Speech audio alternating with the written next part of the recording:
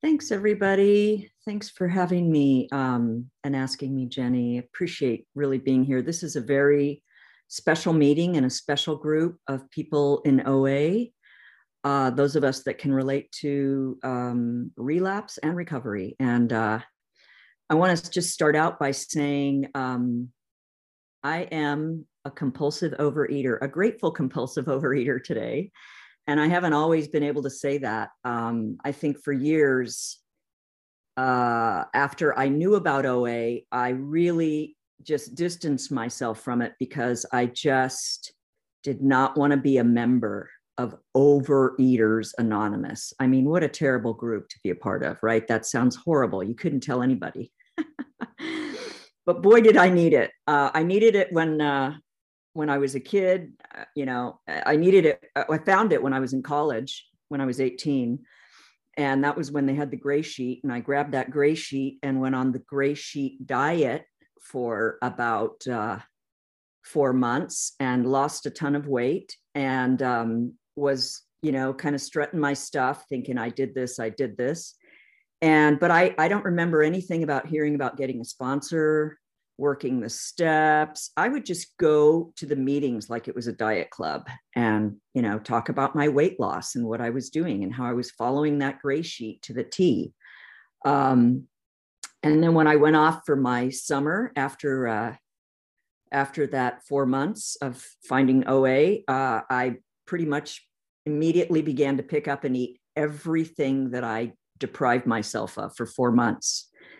And I'm not kidding, guys. I think I put on about 25 pounds in 6 weeks. I packed it on. And when I went back to school, my friends were kind of horrified. They were like, "What happened to you?" And I was so in my ego. I was like, "What are you talking about?" And my conclusion was OA doesn't work. Right. So off I went for 30 more years of self-discovery, trying to figure out how, basically kind of like what I think is in the brain of almost every compulsive overeater I know. How do I get to eat what I want to eat when I want to eat it and not gain any weight and really like who I am? How can I be like a skinny person that doesn't have an eating disorder, basically? And I remember being with a friend who would eat a piece of chocolate cake and go, "God, that was so good. I'm going to have another one." And I was like, "How can you do that?" And I just battled with it my whole life. It's been my biggest issue. And I did a lot of research and have a lot of self-knowledge that has, as the book tells us, availed me nothing when it comes to battling this disease. So I found OA again in 2009 when I was 49. I was so ready for it. I was so addicted to sugar. I had literally pushed everybody that I loved and cared about out of my life because I was so angry and so shut down and so resentful and had no tools of taking care of myself. I took care of everybody else out there in the world and then went home to Ben and Jerry at night, who were my pals and understood. And I was pretty miserable. And I just latched onto OA at my first meeting. And I remember a friend, she was a friend that I knew from a youth group that our kids were involved in. And she was the leader of it. And she was thin and happy and had a light. And we went to the bowling alley with the kids once as sort of a kind of an outing. And everybody was having pizza and she ordered a salad. And I'm like, "How can you eat a salad when there's pizza?" And she's like, "Well, I'm an overeater and I can't handle pizza. And I do OA and that's what I need to do for me." And I was like, "Oh," and there was the second little bing of OA. And, she sent me the daily readers. She was so sweet. She never pushed or anything, but she just sent me these books and I would read the books. And I thought, I do not want to be a part of that club, even though I knew that she had what I wanted and I was miserable. And this was after I already gotten divorced and pushed my husband out and things were pretty bad. And one day I called her and I actually said, this was a program call without even knowing I was making one. I said, God, if I could just do anything to not walk across the street and get those 2 bags of peanut M&Ms to get me through the rest of the afternoon with my coffee here at work. And she said, well, I'm sharing at this meeting on Saturday. Maybe you'd like to come and support me. And that was exactly the hook that I needed, because if she'd said, I think you should come to OA, it sounds like you need it, I would have said, no. But I could come and support her. And I came to that first meeting and I just heard what I needed to hear. I cried. I wanted what these women had. They all had struggles with food like me, and they were talking about their feelings and how to take care of themselves. And I didn't know how to do that. I was so in my shame.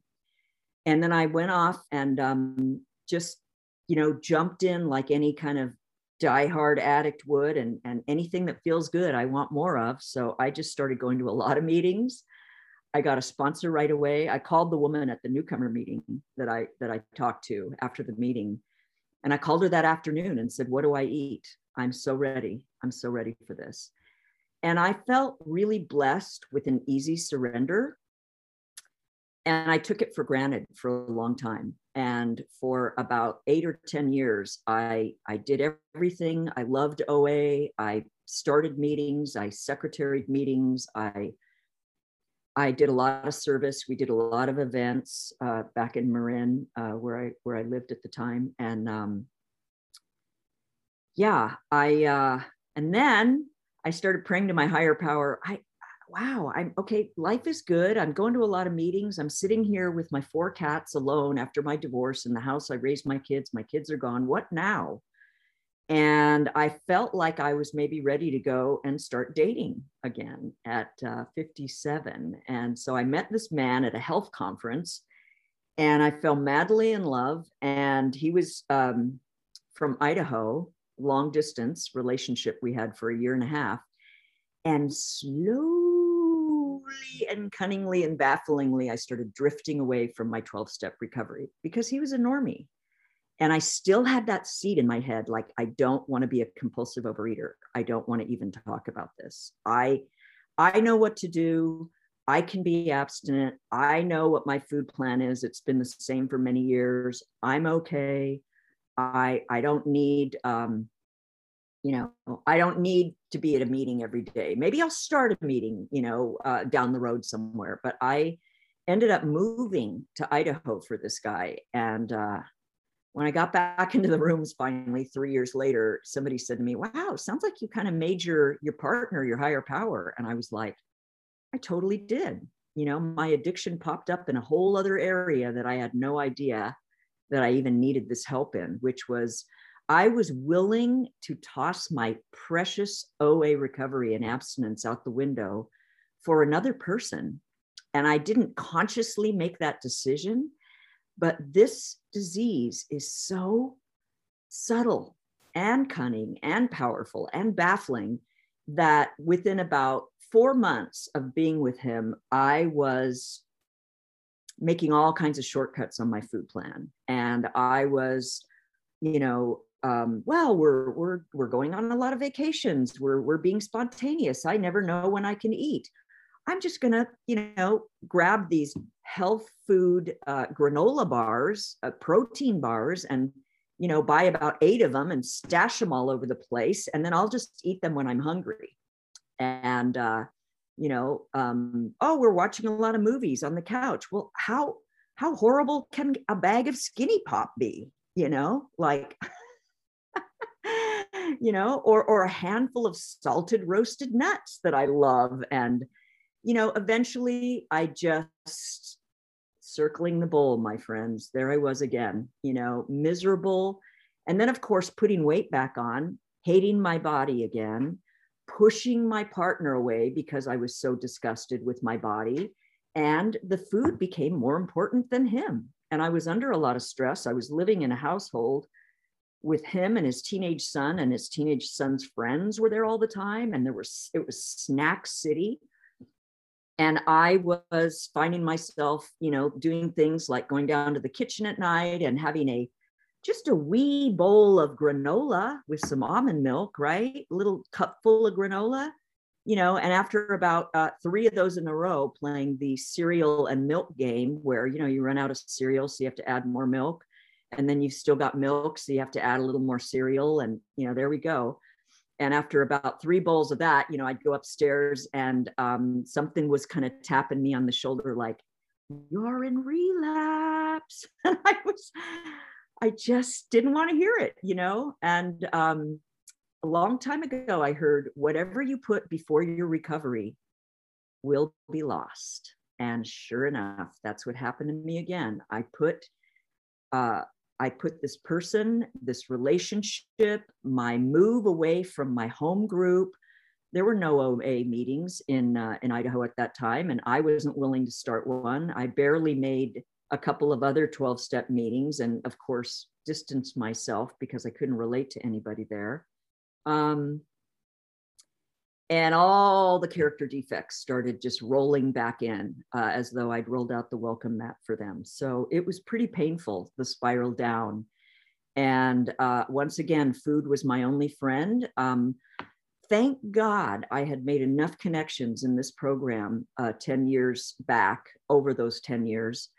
And I had kept in touch with a couple of people that knew me very well. One of them was my first sponsor in OA. And I talked to her about my dilemma and but I didn't really talk to her about recovery. I just talked to her about how stressed out I was and how the relationship wasn't working and la, la, la, la, la. And she listened, she was there. And when we finally broke up and I thought, okay, this is ending. My dream has come to an end. I'm Maya, you have 5 minutes. Sorry, Thank I didn't you. give you the first warning. Thank you so much. I packed my bags and I moved out. I moved to Oregon, and I thought, well, this is good. As I'm driving, here, I'm thinking, as I'm eating another bag of Skinny Pop in the car, I'll be able to get abstinent now because I'm on my own, and that was my problem. I can't really eat around people that are normies and live with them. I'm going to be fine. And I couldn't get abstinent. I could not get abstinent as much as I wanted to. And about a month went by and I was really starting to worry, and I didn't know what I was doing here. I was grieving. And that friend, that first sponsor, reached back out to me and just sent me an innocent little picture of her new kitty. And we started going back and forth because I was going to get some kitties too. This was in the middle of COVID, by the way. I still don't have very many connections here. And she happened to say on that phone call, I have 108 days of solid, beautiful, clean, squeaky clean abstinence for the first time in over 12 years. And I'm so blissed out. I'm so grateful. And that's all I needed to hear. I trusted her. I said, what are you doing? What are you doing? Where are you getting this recovery? I need to be there. And she told me about a meeting in the morning at 7 a.m. And I was like, oh my God, that's just not going to work for me. Is there another one? She goes, nope, that's the meeting I go to that I got abstinent in. I was like, damn. So I started being willing to show up for that meeting where there was some really good recovery and people that were working the steps and working the program and reading the literature. And I became willing to start my day with OA, even though it was really damn early in the morning. And, that was about 10 months ago. And I'm happy to say that I've had, the gift of recovery from my higher power again, just by being willing to see how far down I would continue to go if I didn't put the brakes on. And one of the things I've been thinking about of really needing to share and wanting to share is that God does lift this obsession for me with the food and the weight, but that does not happen magically. I have to show up and absolutely be willing to do whatever it takes to not pick up that first compulsive bite. When I do that, God says, okay, I'm here when you're ready, but you've got to show up and walk this walk with me. My higher power has its handout to me, so to speak. Even though I don't really think my higher power has hands, but you know what I mean? It's waiting to be of service and help me and give me miracles and grant me peace and surrender with food and more that I could imagine. But I have to do the part that I have to do, you know. I have to show up and be willing. And I realize all the time that I wanted to be abstinent, that I tried to be abstinent on my own, that I prayed to God to help me stop eating. There wasn't enough action on my part to warrant any kind of surrender or really grabbing onto that lifeline again and holding on to it and letting myself be pulled back into the lifeboat of OA. So I have found, you know, with this new abstinence that I have, that the road has gotten narrower from my first abstinence that I had. I cannot eat snacks anymore like I used to. You know, rice cakes used to be a friendly friend of mine. And when I found myself going through half of a bag in the car at record speed, stuffing them in my mouth because I was so anxious and didn't want to feel my feelings, that was compulsive eating, even though that used to be a really good abstinent food for me in the first time around. I don't, you know, yeah, nuts make me nuts. I mean, you know, there's so many other things. One more minute. One more minute. Did you say one more? Yes. Okay, great. Anyway,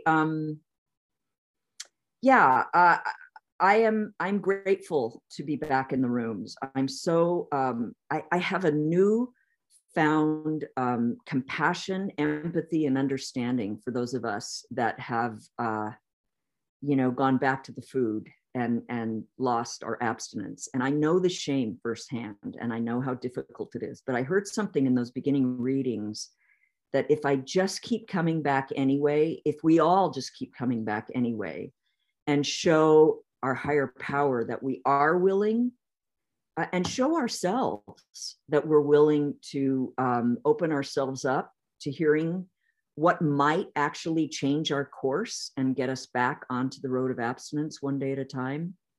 Maybe a brand new abstinence that we didn't think we could do before, you know, then that's what it takes. And staying away from the rooms was the worst thing I could have done. And since then, I have hundreds of new friends now back, you know, that understand who I am, that know that it's really okay to be a compulsive overeater in recovery. It's actually the best part of my life today, believe it or not. And some days I don't have a lot of other things going on for me, but boy, when I put my head down at night and I know that I've eaten abstinently and done service, showed up, talked to sponsees and newcomers, reached out to sponsors and other fellows, and been on my meeting. I'm still on that morning meeting every morning, no matter what. It's part of my abstinence program. So I just am so beyond grateful. And, you know, I continue to learn a lot. And I don't think that, I don't take for granted that I'll have another chance at recovery. So for today, I'm staying right where I am and working my program like my life depends on it. So I hope you heard something that worked. If you didn't, keep coming back anyway. Somebody's going to tell your story at some point. And yeah, I'm so happy to be able to share with you guys. Thanks.